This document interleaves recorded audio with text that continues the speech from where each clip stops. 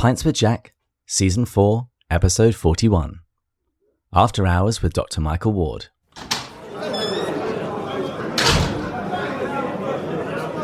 Welcome everyone. Pints with Jack is your weekly C.S. Lewis podcast, where Matt, Andrew and I break down and discuss the works of C.S. Lewis. This season, we are eavesdropping on the correspondence of a senior demon, Screwtape, as he explains how to tempt the patient, a human assigned to be tempted by Screwtape's nephew, Wormwood.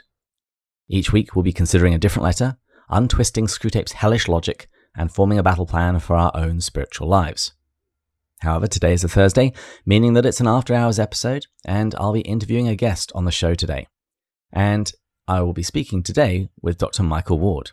Dr. Ward is going to be coming on the show again in a few months when his new book on the abolition of man is released. But in preparation for that, I wanted to spend some time talking with him about all of the exciting Lewis-related activities he's been involved in thus far in his career. And in case you're new to the world of Lewis, or have been living under a rock, allow me to introduce him. Dr. Michael Ward is a Fellow of Blackfriars Hall, University Oxford in his native England. He also works as Professor of Apologetics at Houston Baptist University, Texas, and is the co-editor of the Cambridge Companion to C.S. Lewis. Dr. Ward is probably best known as the author of the award-winning book Planet Narnia, which became the subject of the BBC television documentary called The Narnia Code. Dr. Ward has helped honour the legacy of C.S. Lewis in many ways, and we'll be talking about that later on today's show. He lived for 3 years in the Kilns, C.S. Lewis's Oxford home, and he's been faculty supervisor of the Oxford C.S. Lewis Society, but perhaps his greatest claim to fame is that he handed a pair of X-ray spectacles to Agent 007 in the James Bond movie, The World Is Not Enough. Dr. Ward, welcome to Pints with Jack. Thank you, David. I'm very glad to join you. So, how do you know James Bond, and were you allowed to take any of the gadgets home? Well, yeah, me and James Bond, we're like this, he says, holding his fingers together. I got into that movie thanks to C.S. Lewis, indirectly. And that's because back in 1993, when the film Shadowlands was made, Richard Attenborough came to Oxford to make that movie with Anthony Hopkins and Deborah Winger, and put an advert in the local paper for extras. He needed about 1,000 local people to be in the movie, and so I got into Shadowlands. And having got into Shadowlands, my name stayed on the books of the agency that provided extras to filmmakers whenever they came to Oxford or near Oxford. And so every now and again, I'd be rung up and asked to be in some TV show or movie or whatever. And I distinctly recall, I was living at the Kilns at the time. This was 1999, I think it would have been. I was rung up and the voice at the other end said, "Do you want to be in a movie next Monday and Tuesday?" And by this stage, I was getting rather blasé about this whole extra business because it's often rather boring. And I said, "Well, what is it? I might be free." And they said, "It's the James Bond movie." Oh, I'm definitely free for that. And not only was it, a James Bond movie, but it turned out to be the most interesting role I ever had as an extra because I actually got to interact with the actors.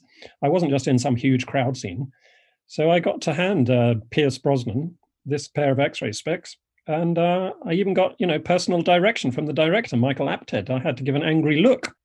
These glasses were snatched out of my hand and I was paid extra for that angry look. So it was all jolly exciting, but I have to tell you that the X-ray specs, not only was I not allowed to take them home, but they didn't even work. It's all a conspiracy, man. That's so cool. Oh, I'm so jealous. Now, it's been a long time coming having you on the show because last time I was in Oxford, back in pre-COVID days, I actually wasn't even married at the time. We went to Oxford to go and look at the cache of Chesterton artifacts at the Oratory. And while we were there, I didn't know this until afterwards.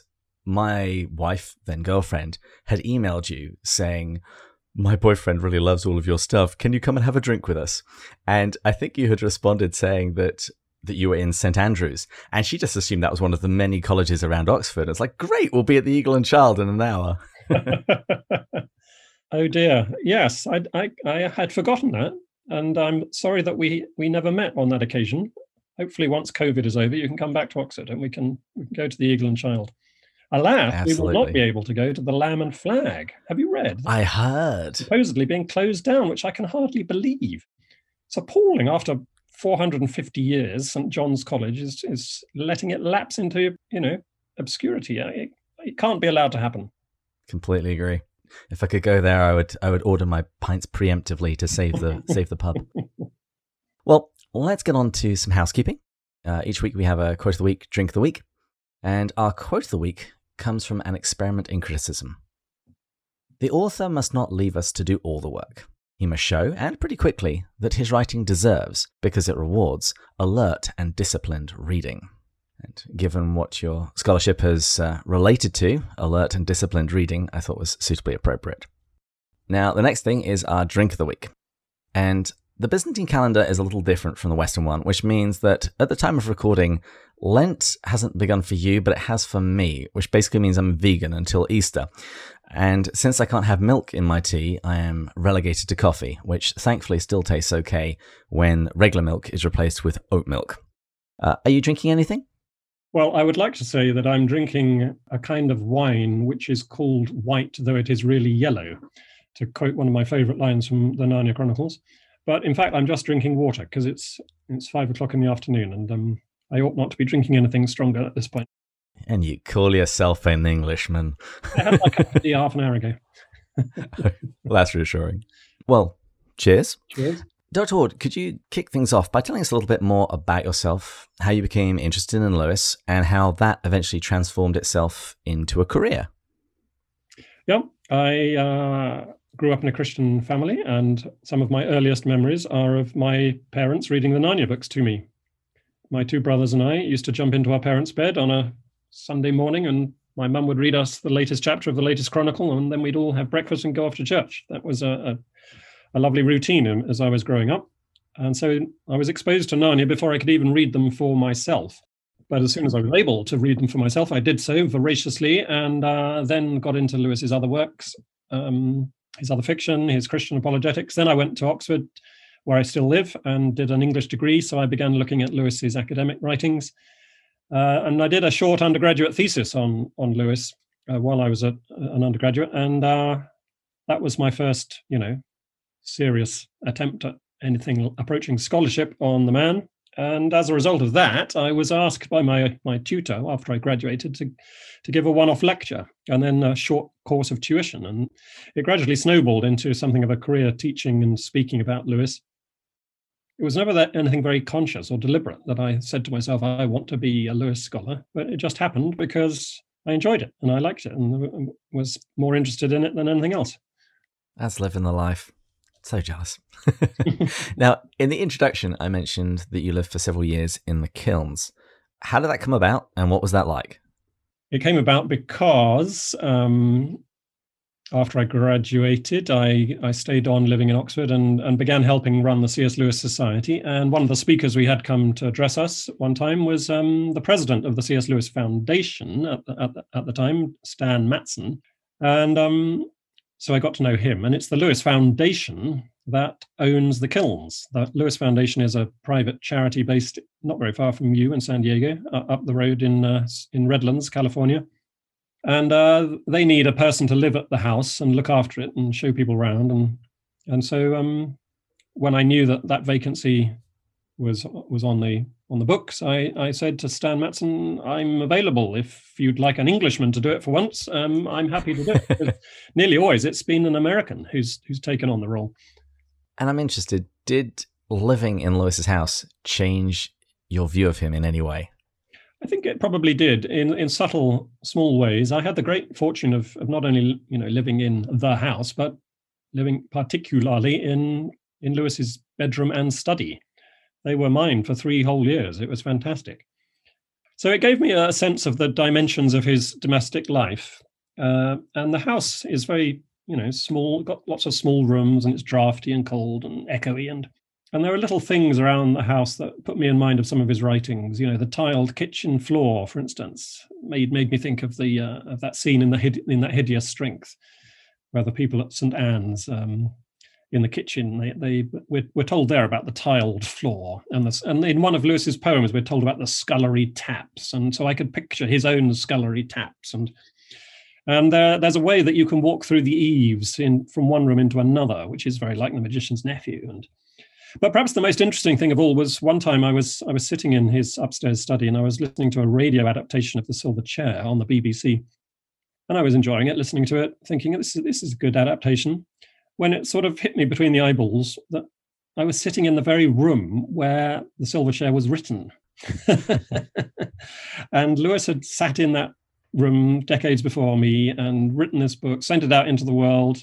It had become popular, successful, and adapted by the BBC, and now it was being beamed back into the room, and I just happened to be the person listening to it, and where the circle was completed, and that felt very special, and it gave me slight chills as well. Delightful. Let's talk about the different projects that you've been involved in to honour Lewis. So the first one was in 1998. It was the centenary of Lewis's birth, and you helped organise a memorial in Addison's Walk. Can you talk a little bit about that? Yes, I've already mentioned the C.S. Lewis Society, which I was helping run as an executive officer back in those days. I'm now the senior member, or more recently, the senior advisor. Not that matters at all. In 1995, I happened to be reading the poem, the Addison's Walk poem. It's entitled What the Bird Said Early in the Year. And I thought to myself, this poem really ought to be up in Addison's Walk. So that was 95, and I knew that 98 was coming, the centenary of Lewis's birth. So I put it to the C.S. Lewis Society that we make this a centenary project. And so I wrote to the president of Magdalen College and got his permission in principle. Then we had to raise the money and find someone to design the stone tablet. And it cost about 5,000 quid, if I remember rightly. And we got a stonemason to put this together. And I suggested a kind of perimeter design around the circle of this stone tablet with a break in it, just to indicate, the gates are drawn apart as the poem has it. And it was unveiled in April 1998 after a special service of evensong in the college chapel, at which we were able to have Lewis's godson, Lawrence Harwood, as a guest of honor. He read one of the lessons, and another guest of honor was Lady Freud, Jill Freud, who had been an evacuee at the kilns during the war. She read the other lesson. So it was a splendid occasion. And if any of your listeners ever go to Magdalen College, walk round Addison's Walk and you will see this stone tablet in place, and hopefully it will be there forever. And not only was that the place where Lewis had his conversation with two of his friends that ultimately led to his conversion to Christianity, it's also the place where my co-host Matt was walking, reading Mere Christianity as he was being drawn back to Christianity himself. So it's hallowed ground. It's hallowed ground. I have known people who have deliberately gone to Addison's Walk, and indeed underneath the very stone tablet, which is now there, in order to get engaged to each other. Oh my goodness, I'm utterly outclassed. Why didn't I do that?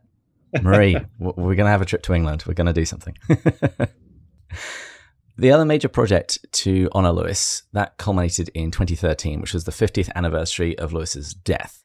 And that involved the unveiling of a memorial to him at Poets' Corner in Westminster Abbey. So, first of all, for those who aren't English or aren't familiar, what is Poets' Corner? Poets' Corner is, the north transept, the south transept of Westminster Abbey. Westminster Abbey is the sort of national church of England. It's the place where all our kings and queens have been crowned, almost without exception. The present Queen, Elizabeth II, was crowned there in 1953. Because it's the national church, it's become a home for relics and monuments to all the great people of the nation. And Geoffrey Chaucer, the father of English poetry, was buried there. When did he die? Was it 1400? And ever since then, this part of the Abbey has been known as Poets' Corner after Chaucer. And so pretty much every great person of English literature has either been buried there or memorialized there.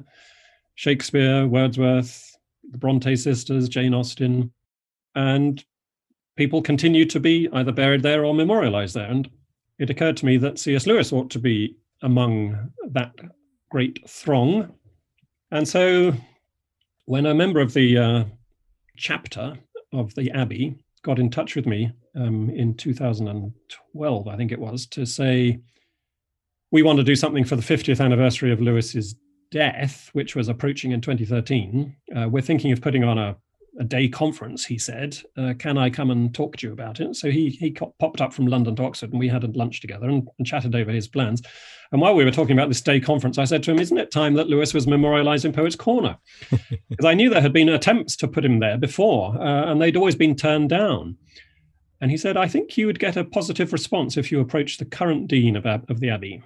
And so I put together a letter and got 6 or 7 Lewis scholars to sign it with me and put it to the dean, and he immediately said yes. So we then I was involved in my second attempt to raise a lot of money. This cost a lot more than the Addison's Walk Memorial and was far more complicated. But I'm pleased to say it came off, and it was unveiled on the very day, 50 years to the day since Lewis died, namely the 22nd of November, 2013. And weren't there other talks and essays that were put out around the same time as part of the celebration? Yeah, so the Abbey had its day conference, and there were other events too in Oxford and Cambridge, and so I and my friend Peter Williams assembled all these talks and lectures, and indeed the sermon preached by Rowan Williams, the Archbishop of Canterbury, and put them in a book called C.S. Lewis at Poets' Corner, which is available from Wipf and Stock Publishers. Yeah, that was our literary memorial to Lewis, but the stone memorial is there again, hopefully forever, in the pavement of the South Transept, and it has on it the quotation from Lewis's address, Is Theology Poetry?, where he finishes by saying, I believe in Christianity as I believe that the sun has risen, not only because I see it, but because by it I see everything else. We considered all sorts of various quotations to put on this stone, but this was the one that seemed most appropriate. If ever you're in London, go and see it. Absolutely. It's always my recommendation whenever I have friends visiting London that they need to go and hear Evensong at Westminster Abbey. It's just gorgeous. One of the best choirs in the world, one of the most beautiful places in the world. Yes, absolutely. And Evensong is just one of the most beautiful liturgies in the world. The English choral tradition. And if you can't go to Westminster Abbey, at least go to Magdalen College, Oxford, where you can attend Evensong most days of the week during term time. You don't have to be a member of Magdalen College to attend. And that too is surpassingly beautiful. So let's move on from talking about honouring Lewis to honouring Walter Hooper, because a few months ago, a few of us podcasters, we got together and offered a tribute to Walter, the man who was Lewis's former secretary, editor, all-around cheerleader. You knew Walter rather well, didn't you? I got to know him soon after I came up to Oxford as a student, yes, in 1987, because he was a regular at the C.S. Lewis Society meetings. So I got to know him through that society. And then after I graduated and began helping run the society myself, I got to know him quite well because I used to go to him for advice about who to invite as speakers, and he would come and dine with the speakers, and so I became a good friend of Walter's, and indeed he kindly involved me in some of his own projects. So I was a kind of research assistant for him as he put together his C.S. Lewis A Companion and Guide, and he kindly invited me to attend some of the notable funerals that he was having to go to at last, So I went to the funeral of Owen Barfield, for instance, with Hooper. I went to the funeral of Maureen Moore, Lady Dunbar, C.S. Lewis's kind of surrogate sister. He also kindly invited me to attend the royal premiere of The Lion, the Witch and the Wardrobe movie at the Royal Albert Hall, and smuggled me into the after-show party, which was great fun. So yeah, he was very important to me in terms of my work on C.S. Lewis, but also a great friend personally. And though this is not strictly relevant to our discussion today, he was a great example to me of an Anglican priest who could become a Catholic. I myself became an Anglican priest and am now a Catholic, and indeed a Catholic priest. And perhaps that would not have happened if Walter hadn't blazed the trail for me, I wonder. When we put together that tribute, I recorded most of my interviews all in one day. So I had people back to back to back to back. And it was very noticeable, the things that struck people about Walter. His generosity of spirit, of time, of encouragement. And I only met him very briefly on that trip into Oxford because my wife and I, after we had seen all of Chesterton stuff, we went to Mass and bumped into Walter Hooper. It's something quite moving hearing so many people speak about a person in such glowing terms and very, very keenly identified virtues. Yes, well, he was an extremely lovable man. He was humorous, he was warm, he was generous. He had a boyish mischievousness to him and a kind of sweetness of personality too. He was very gentlemanly and courteous. He had that southern charm. Remember, he was, North Carolinian. And I had the great privilege at his funeral of giving the homily. And one of the things I said in my homily was that when Walter became a Catholic, he took as his confirmation Saint Joseph. But it happened on the day of the feast day of Saint Ignatius of Loyola that he became a Catholic. And I pointed out the appropriateness of both those two saints, because St. Joseph is the man in the background, as it were, the man whose words are never recorded in Scripture. And Walter was very self-effacing. He was prepared to spend his life devoted to another man's work. But he was also quite pugnacious. He fought to defend Lewis's legacy and to enhance his reputation. So he had something of the St. Ignatius of Loyola soldier saint about him as well. And those two qualities of the deferential and the pugnacious, pugilistic, are not often seen in combination. Walter was quite an unusual personality, I think. And it was interesting as I had that duty to put the homily together, to happen upon these two saints who helped explain it to me. So it's a great loss. Oxford feels emptier without Walter Hooper. It's a great sadness to us all who knew him and loved him. And it's a terrible shame too that he should have died during the COVID pandemic, because so few people were able to attend his funeral. It is, as I'm sure you know, available online. It was live streamed, so people who haven't yet seen it can watch it after the fact, which is a good thing. But, the Oratory Church would have been overflowing with people from all around the world if people could have attended in person, because he had, quite rightly, an international standing as a Lewis scholar and was known and loved by people from all over the world. I think it's a bit of a double-edged sword, because while the church wasn't packed, it also meant that everybody everywhere could see his funeral, because COVID has forced every single church to up their streaming game. That's true. It's quite possible that if COVID hadn't happened, that there would be no live streaming of services at all from the Oratory, not even a service like that. So yeah, you're quite right. So moving on, we couldn't possibly have you on the show without talking about your book, Planet Narnia, and its popular companion, The Narnia Code. Now, long-time listeners to this podcast will have heard me speak about your book every season when we do another Narnia book, and I've also done a couple of episodes just offering a brief summary and introduction, and even appeared on another podcast arguing for your case. Could you please tell us a little bit about how you came up with your theory, your thesis about the Chronicles of Narnia and what it entails, just for those who, for some reason, haven't been listening thus far? Well, what is it? The thesis is basically that the 7 Chronicles of Narnia are structured so as to reflect the qualities of the 7 heavens of the medieval cosmos, the 7 planets that give us the names of the days of the week.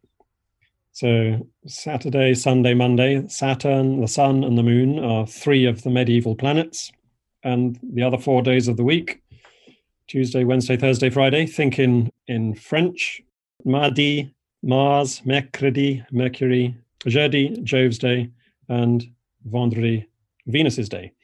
So those are the 7 planets, and Lewis wrote about these 7 spiritual symbols, as he called them, and he described them as spiritual symbols of permanent value, which were especially worthwhile in his own generation. And if you know his poetry, you'll be familiar with his long, complex, alliterative poem, The Planets. 122 lines, all about these 7 spiritual symbols. If you know that hideous strength, you'll know about the Descent of the Gods chapter, where 5 of these 7 planetary personalities come down to Earth. If you know the Discarded Image, you'll know the chapter on the heavens, where Lewis gives a scholarly academic account of how medieval writers have used these 7 spiritual symbols. So all over Lewis's work, he's using these planets. And when you take those 7 attributes, those 7 characteristics, and lay them over the Narnia Chronicles, as it were, all sorts of otherwise puzzling oddities in the Chronicles suddenly spring into focus and make much better sense. And lots of scholars and critics have, over the decades, puzzled away at the Narnia Chronicles, because there are oddities, there are loose ends, there are seeming inconsistencies in the 7 books. Now, I myself was, long ago aware of this, and made a half-hearted attempt to link the Chronicles to different plays by Shakespeare once upon a time. And I was aware that other scholars had tried to link them to the 7 deadly sins and the 7 sacraments and pretty much any 7 that people could think of. But amazingly, nobody had seriously attempted to link them to the 7 planets, which is the most obvious septet of all. So I was halfway through my doctoral studies. I was researching Lewis's theological imagination. And one night I happened to be lying in bed reading Discarded Image and the chapter about the heavens, when it occurred to me that it would be useful to compare and contrast his academic discussion of these symbols with the poetic discussion that I knew was in the planet's poem. So I was reading 2 books simultaneously, cross-referring back and forth between these 2 versions. And when I got to the lines in the poem where Jupiter is said to bring about winter past and guilt forgiven, I felt like I had been struck by lightning. Winter past and guilt forgiven. That hit me between the eyeballs and made me think, of course, of The Lion, the Witch, and the Wardrobe, which is all about the passing of winter and the forgiving of guilt. It's like a 5-word summary of the entire book. So once I'd got that in my mind, it was pretty easy to see that wasn't just a random connection, but it really gave a key to The Lion, the Witch, and the Wardrobe, and that the other 6 planets gave keys to the other 6 chronicles. So my doctoral research suddenly took on a whole new focus, and I spent the next 18 months rereading everything Lewis had ever written about the planets, rereading everything that anyone had ever written about C.S. Lewis on the planets, and everything I turned up just confirmed over and over and over again that this indeed seems to be what Lewis was secretly up to. He never told anybody that he was keying the Chronicles to the planets, but once you see it, you can't unsee it. That's a really good description. Once you see it, you can't unsee it. Because my journey into Lewis, I had lived and breathed the Chronicles of Narnia as a child. I had started his apologetics work in my mid-20s, and I'm slowly working my way through his corpus. I'm not trying to rush through it, but I had read your book fairly soon after we started this podcast, and I just now see it everywhere. And it is very strange when you look at it. How did nobody see this before? Because you see the planets everywhere, and this medieval conception of reality that Lewis was so enamored with. Yeah, and it's a very good question as to why it was not seen. And actually, I explore that a little bit in the final chapter of Planet Narnia and give a few reasons. One of them being that a lot of Lewis scholars and critics, being Christians, assume that astrology, planetary influences, are necessarily un-Christian or even anti-Christian. And therefore, they think that all these appearances of planetary matters in Lewis's other works are just, sort of things that he had to show an interest in because he was a medievalist, but not because he was really interested in them. Or that the heavens declare the glory of God. Well, exactly. Yeah, I mean, that's the irony, that there's a long tradition of Christian astrology. And astrology is not a dirty word. It shouldn't make us blanch or, gather our skirts and run in the screaming in the opposite direction. Astrology just means, the study of the stars. And there's nothing wrong or foolish or dangerous about studying an aspect of God's creation. It all depends what you do with that study. If it leads you to worship the stars, that would be un-Christian. If it leads you to regard the stars as determinative and overruling your free will and your responsibility before God, that would be un-Christian too. But there's plenty of ways in which you can study the stars without doing either of those things. And the most obvious example of Christian astrology is in Matthew's Gospel, where the wise men come from the east because they are following the star, and it leads them to Christ's birthplace, and it leads them to worship him. And as you say, Psalm 19, the heavens are telling the glory of God. Lewis himself describes Psalm 19 as the greatest poem in the Psalter and one of the greatest lyrics in the world. So once you would see Narnia through this particular lens, it really springs, as I say, into focus and is beautiful and moving and just so brilliant, and all the more brilliant that Lewis should have kept it secret. That speaks to his humility and his ingeniousness, really his canniness as a writer. That his whole purpose was to make us feel these 7 spiritual symbols, not to get us to look at them. Which is also kind of funny, because one of the main criticisms I've heard from people that don't like Narnia is they talk about it being so obvious. Yeah. It's just clear allegory. Well, this is the funny thing. Lewis can't win. On the one hand, he's criticized for being slapdash and for throwing the Narnia books together in a haphazard, mishmash kind of way. On the other hand, he's criticized by people who say, oh, the allegory is wooden and far too obvious. But he's having the last laugh on both those sets of criticisms, because, as I believe I have shown beyond reasonable doubt, the Narnia Chronicles are not merely wooden allegories, but the Christian substructure is interwoven with the story in the most sophisticated fashion possible. And as for them being a hodgepodge, well, yes, superficially, they appear to be rather random in places. But that's the whole point, that Lewis rather cunningly was prepared to give the appearance of slapdash, I think, for apologetic reasons, because the real world too often seems rather random. And when we see inexplicable events happening and accidents occurring and innocent people suffering, and people are apt to say nobody's in charge, there can be no God, there can be no intelligent design behind this cosmos, and you Christians are all just whistling in the dark, trying to pretend otherwise. So Lewis is kind of giving us an enacted parable here. Narnia looks slapdash on the surface, but if you only know what he as the author is up to, keying each chronicle with minute attention to detail to each of these 7 spiritual symbols, then again, you laugh too soon. You should think again. We're like Shasta. We only discover near the end of the story that the line was there the whole time. Absolutely. That's a beautiful way of putting it. Yeah, and it reminds me of Puddleglum in The Silver Chair, where he says, there are no accidents. And then he goes and accidentally trips on a fire. Silly Puddleglum. Now, most of the people I've spoken to fully embrace Planet Narnia. However, I have occasionally met unbelievers, and they've offered different kinds of objections. And I wondered, what kind of objections to Planet Narnia have you heard, and how have you responded to them?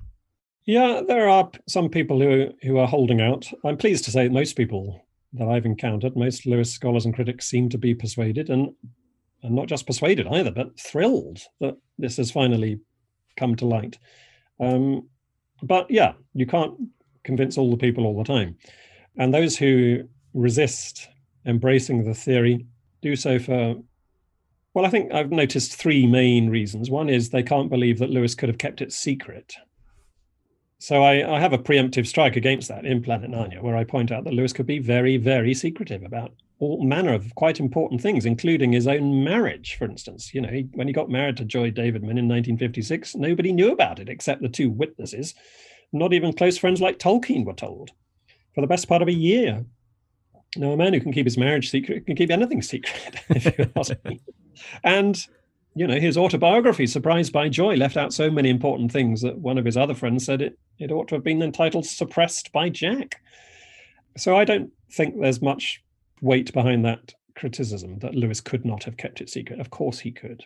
And indeed, there are very good reasons why he would have had to keep it secret, because, as I say, the whole point of it was that it is an address to the imagination, not to the intellect. We are meant to feel these spiritual symbols, not know them with our contemplative intellect. The second criticism is that people say, oh, but Lewis didn't have the whole series in mind when he began The Lion, the Witch and the Wardrobe. And I think this is the one I've heard most often that I think is the more convincing. Because they said he was just writing The Lion, the Witch and the Wardrobe, then added 2 more, then added another 4 on top of that. Yeah. But my argument is not that he set out with the intention of writing 7 books on 7 planets. That's not what I'm arguing. And I make that pretty darn clear in several places in Planet Narnia. My argument is that he set out with the intention of writing a Jupiter-themed story, which is The Lion, the Witch and the Wardrobe. And having completed that, he then said to himself, let's do it again. And then let's do it a third time. And gradually he decided he would do all 7. So my theory does not rest at all on his having mapped out the whole sequence ahead of time. Not at all. That's just an irrelevancy. That's a dead end. So that's an even, in my view, that's an even weaker argument than the first one. I think it appeals to some people because in order for there to be a conspiracy, the plan has to be entirely thought out. And so the idea that it could have been progressive, they feel that it undermines it in some way. The thing that ultimately convinced me that wasn't a good argument was one of the letters around the time that Lewis was writing The Lion, the Witch and the Wardrobe. I can't remember the exact wording, but it was something to the effect of, I'm trying something out at the moment. It was, he wanted to run an experiment to see if he could inject the Kappa element of Jupiter into a children's story. Mm-hmm. Yeah, he was once asked by a former Oxford student called Charles Wrong why he'd written 7. And he said he had an idea that he wanted to try out. And having tried it out to the full, after 7 books, it was time to stop.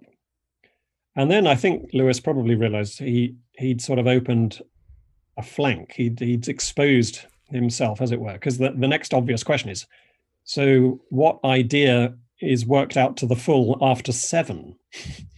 And so immediately he throws some dust in the eyes of Charles Wrong by saying, well, there had to be 7 or 3 or 9 because those are the magic numbers. But that's just a smokescreen, because as we've just discussed, when he first set out, he only thought there was going to be 1, not 3 or 7 or 9, but eventually he settled on 7 for a very good reason, because that's the number of the 7 spiritual symbols by which he set so much store. So those 2 arguments, I think, both fail pretty easily. The more substantial critique is that I'm cherry picking my examples, that I have confirmation bias. And so I see what I want to see and ignore what I have to ignore. That's a good argument to raise. And it's one that I wrestled with myself as I tried to develop the case, because, I'm sufficiently self-aware to realize that to a man with a hammer, everything looks like a nail. And so in Planet Narnia, I talk about these counter examples. The fact that, for instance, there's a long apparently lunar scene in Prince Caspian. You remember the end of Prince Caspian, where after the battle, they have the big bonfire and then everyone falls asleep except Aslan, and he stares all night unblinking at the moon. And one critic has said, well, that's a very lunar episode. It's full of the moon and moonlight. So why isn't that evidence of a lunar theme? Which on the surface is a good criticism. But you have to ask the next question. You have to ask, why is Aslan staring all night at the moon while everybody else falls asleep? And that's because it's, again, part of the martial theme, the Mars theme, that dominates the whole of Prince Caspian. Because if you know Lewis's treatment of Mars in his other books, most notably Perelandra and That Hideous Strength, you find there that Mars is described as the vigilant Mars, vigilant Malacandra, captain of a cold orb. And so vigilance is a key martial term in Lewis's imaginative lexicon. You have to think of a sentry on duty on a castle wall, or some soldier staying awake through the watches of the night while all his comrades in arms sleep. And that's precisely what Aslan is doing. He's embodying his martial nature. He's the true Mars. He's the Lord of Hosts, mighty in battle, to give the biblical equivalent. And that's why he stays awake while everyone else falls asleep. Now, of course, during the night, what happens? The moon comes out, the stars come out. But that doesn't mean, therefore, it's a lunar moment, because everything has to happen either during the day or during the night. That doesn't mean that only lunar and solar influences can be felt. Yeah, it's almost like they're being distracted by the big thing in the sky rather than what's actually going on. Well, exactly. You have to ask not only what is happening, but why is it happening and how is it happening? You have to ask not so much about the nouns of the story as the adjectives. Here's another example. The Last Battle. The very word battle appears in the title. So you would think, again, Mars. This must be a Mars book. But look at the adjective. This is the last battle. This is the final conflict. This is the great apocalypse, which brings Narnia to an end when everybody dies, including Narnia itself, before it's resurrected. So Saturn, being the planet of old age and death and disaster, is the dominant planet in the last battle, even though there are plenty of military and seemingly martial events going on in the story. So you have to get beyond the surface and look at the meaning behind these nouns. It puts me in mind of what Lewis says in one of his essays, where he says, so many materialists, their world is all fact and no meaning. They're like dogs who don't understand pointing. You point a dog to a bit of food on the floor, and rather than eating the food on the floor, the dog just sniffs your finger because it doesn't understand what indication means. And we can induce that kind of dog-like mentality on ourselves if we're not careful. It actually reminded me of a line from Bruce Lee where he said, "It's like a finger pointing at the moon. Don't concentrate on the finger too much, otherwise you miss all that heavenly beauty." Yes. I mean, it ties in totally with Lewis's own theory of authorial intent, doesn't it? He says the author, the poet, makes of himself not a spectacle, but a pair of spectacles. We look through the poet's eyes in order to see more clearly what he himself is looking at. And in response to that final criticism that you mentioned about, well, don't we see the moon here? Don't we see the sun here? I've often compared it to like a key signature or a particular palette of an artist. These things are chosen in order to evoke a mood, but they will also contain many of the elements that you'll find in other key signatures or in other kinds of paint. Just because I'm choosing these particular sets of shades, that doesn't mean that automatically, because it's got blue in it, it must mean this. Absolutely. Yes. That's a very good analogy. The key, the musical key, because, C major and A minor have the same key signature, but everybody knows that they sound very different. A major key always sounds different from a minor key. All the notes on the keyboard are being played in all keys, but the signature is what gives colors the music through and through. Lewis talks about it in literary terms in his book Studies in Words, where he refers to what he calls the insulating power of context. So he says that when we see the notice wines and spirits above a shop front, we don't interpret the word spirits to mean angels, devils, ghosts, and fairies. We know that spirits here must mean liquor. It must mean, gin and whiskey and the rest of them. We know that because the first word wines tips us off that spirits has this particular meaning. And so, yeah, that's precisely how we should approach Narnia. That we've got to look at the total context of each work in order to understand each part of it. One of the things I will say that is very nice, that even among unbelievers, they will always speak very highly of your work. The thing I often hear most often is, I just think he pushes it too far. But they always give you credit for introducing an entire generation of Lewis scholarship to how important the planets were to Lewis, even if they think that you overplay your hand. Good. Well, I'm pleased by that, and I'm fully prepared to acknowledge that in given instances I might have overplayed my hand. There's legitimate debate to be had about some of these more obscure examples, and I'm myself. I'm slightly ambiguous about the certainty I attach to any one particular example, but it's the paradigm as a whole, which I think is so persuasive, it has such explanatory power that it really does put the burden of proof on those who would dispute this thesis, I think. But having said all that, I've also, since writing Planet Narnia, I've continued looking into these matters, of course, and I found plenty of other confirmatory little tidbits here and there. Some of them absolutely minuscule, but to me, utterly, utterly convincing. I think that this idea of pushing it too far that's a bit of a red herring. That's a canard as a way of people to shuffle and to shift and not really get on board. What I often ask is counterfactuals. So, for example, in Prince Caspian, when they find the chess piece, what kind of chess piece is it? And I ask, what else could it have been? And also, what would I have chosen? Honestly, if I'd have chosen it, it would have been a king or a queen. That seems really obvious. It's like, hey, kids, we're back in Narnia. But Lewis doesn't choose that. He chooses a knight. Yes. Or even a castle. They're in Cair Paravel. You've got the queen, the king, or the castle. And he doesn't choose any of those. Yeah. Yes, quite. And not only is it a chess knight, but it's a chess knight with a little red ruby eye in it. Red being, a highly appropriate color for Mars, the red planet.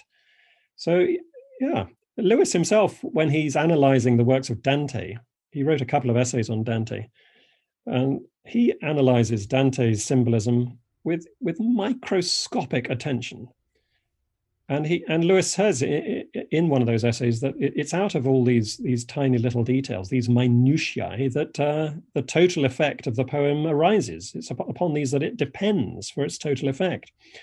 And now any one of those tiny little details in isolation looks rather unimportant, but gather them all together, and suddenly you have, the Paradiso, which Lewis regarded as the highest point that poetry had ever reached. I regard it as one of the hardest poems I've ever read, but he's entitled to his opinion. The poet's battles are won in advance, Lewis says. And, the achievement of certain effects in literature often can be traced back to the lighting of a fuse that was lit 10 chapters earlier. There's a great example of that in The Horse and His Boy, if you ask me, though we needn't get into that now.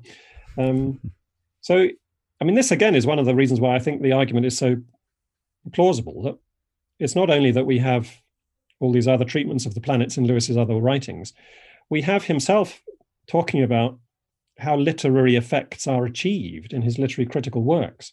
So we know how he thought authors ought to work, and we can see what he thought they ought to work with in these 7 spiritual symbols.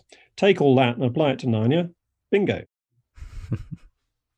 Well, there's one more subject I wanted to ask you about. We began by talking about your film career with James Bond, and I'd like to end by pointing out that a few months ago I saw pictures on your Facebook page of you in Lewis's parish church in Headington wearing a wig. What was that about? That was great fun. I've never had so much fun, I think. So you mentioned the Narnia Code, this BBC documentary that was made about Planet Narnia. And that was directed by Norman Stone, the chap who made the original BBC Shadowlands. Norman Stone has a long-standing interest in C.S. Lewis. More recently, he has taken on as a project a film version of the stage play called The Most Reluctant Convert, which has had quite a lot of success in America and has now been adapted for the silver screen. And so Norman Stone was assembling his cast and his crew to film in Oxford last September and October. And he knew that there were going to be a couple of brief scenes in the parish church. And he thought that I could possibly, though I'm not an actor, I could play the part of the parish priest, the local vicar, the vicar of Holy Trinity, Headington Quarry. If anyone's had the training for it, come on. I used to be an Anglican priest. I'm now a Catholic priest, and I know C.S. Lewis and his works. So I suppose, quite an obvious choice. So Norman Stone kindly asked me to do this, and I jumped at the chance. And I went for my fitting, my costume, and to be made to look appropriate for the 1930s. And I was surprised that the costume person said, or hair and makeup said, "You need a wig." Because I thought my bald head looked sufficiently, timeless that it would do for the 1930s. But no, they had to fit me out with a full head of hair, which I haven't had since I was in my 20s. And and my own father, seeing photographs of me, couldn't even recognize me. I did a double anyway, take. It was great fun. It was fantastic fun. And I even got to say some proper lines, which I never got to do with James Bond. And I got to meet, of course, not only Max McLean, who plays the older C.S. Lewis. It's from his point of view that the whole movie is told. But I got to meet the young C.S. Lewis, who's played by the actor Nicholas Ralph. And he has just been propelled to the very top of, the table of fame by his starring in this new TV series, All Creatures Great and Small. Mm-hmm. I believe remake of a classic. Yeah, it's really good. I've loved it. I've watched every episode and thought it was fantastic. It was probably an improvement upon the original, which is saying something. And anyway, Nicholas Ralph plays the young C.S. Lewis. And as I entered the set that day, well, it's not a set, as I entered location that day, I saw this young man looking uncannily like the young C.S. Lewis. And so I went up to him and said, "Are you C.S. Lewis?" And he said, "Yes, well, I'm one of them." Because, his older self was elsewhere in the building. So it's great for the movie that Nicholas Ralph, should be having such a prominent role, because he's just become one of the hottest properties in English acting. Well, I shouldn't say English, I should say British, because he's Scottish. And it's really good. I've seen some of the rushes, and I think it's going to be a fine movie. Do you have any idea when the movie itself is going to be released? I don't know. I don't think anybody knows yet. I was recently in touch with Norman Stone because he needed me to do some re-recording of one of my lines. And he doesn't yet know when it's going to be released, or indeed where, which platform. It's all rather uncertain. But your listeners should keep their eyes peeled, because when it does come out, it's going to be really good. I'm very hopeful about it. I think it's going to be much, much better, immeasurably better than that recent film about Tolkien, which I thought was really disappointing. I didn't hate it. It was a little lackluster, particularly when it came to his faith. It's like, I don't know how you even try and separate that out in his life in the way that they did. But I didn't think it was so bad. What was the main thing that you didn't like about it? Well, yeah, probably the main thing I disliked about it was that it almost completely ignored his faith. But I didn't find that it was... It had a 1910, 1920, 1930s kind of feel. It just felt modern. It felt like some of those episodes of Downton Abbey, where all the characters are going through surprisingly modern turmoils. So of course, they had to give Edith this proto-feminist speech, which just felt out of place. I thought the young Tolkien in that movie was great. I thought he was very well cast. He had a look of real intelligence in his eyes.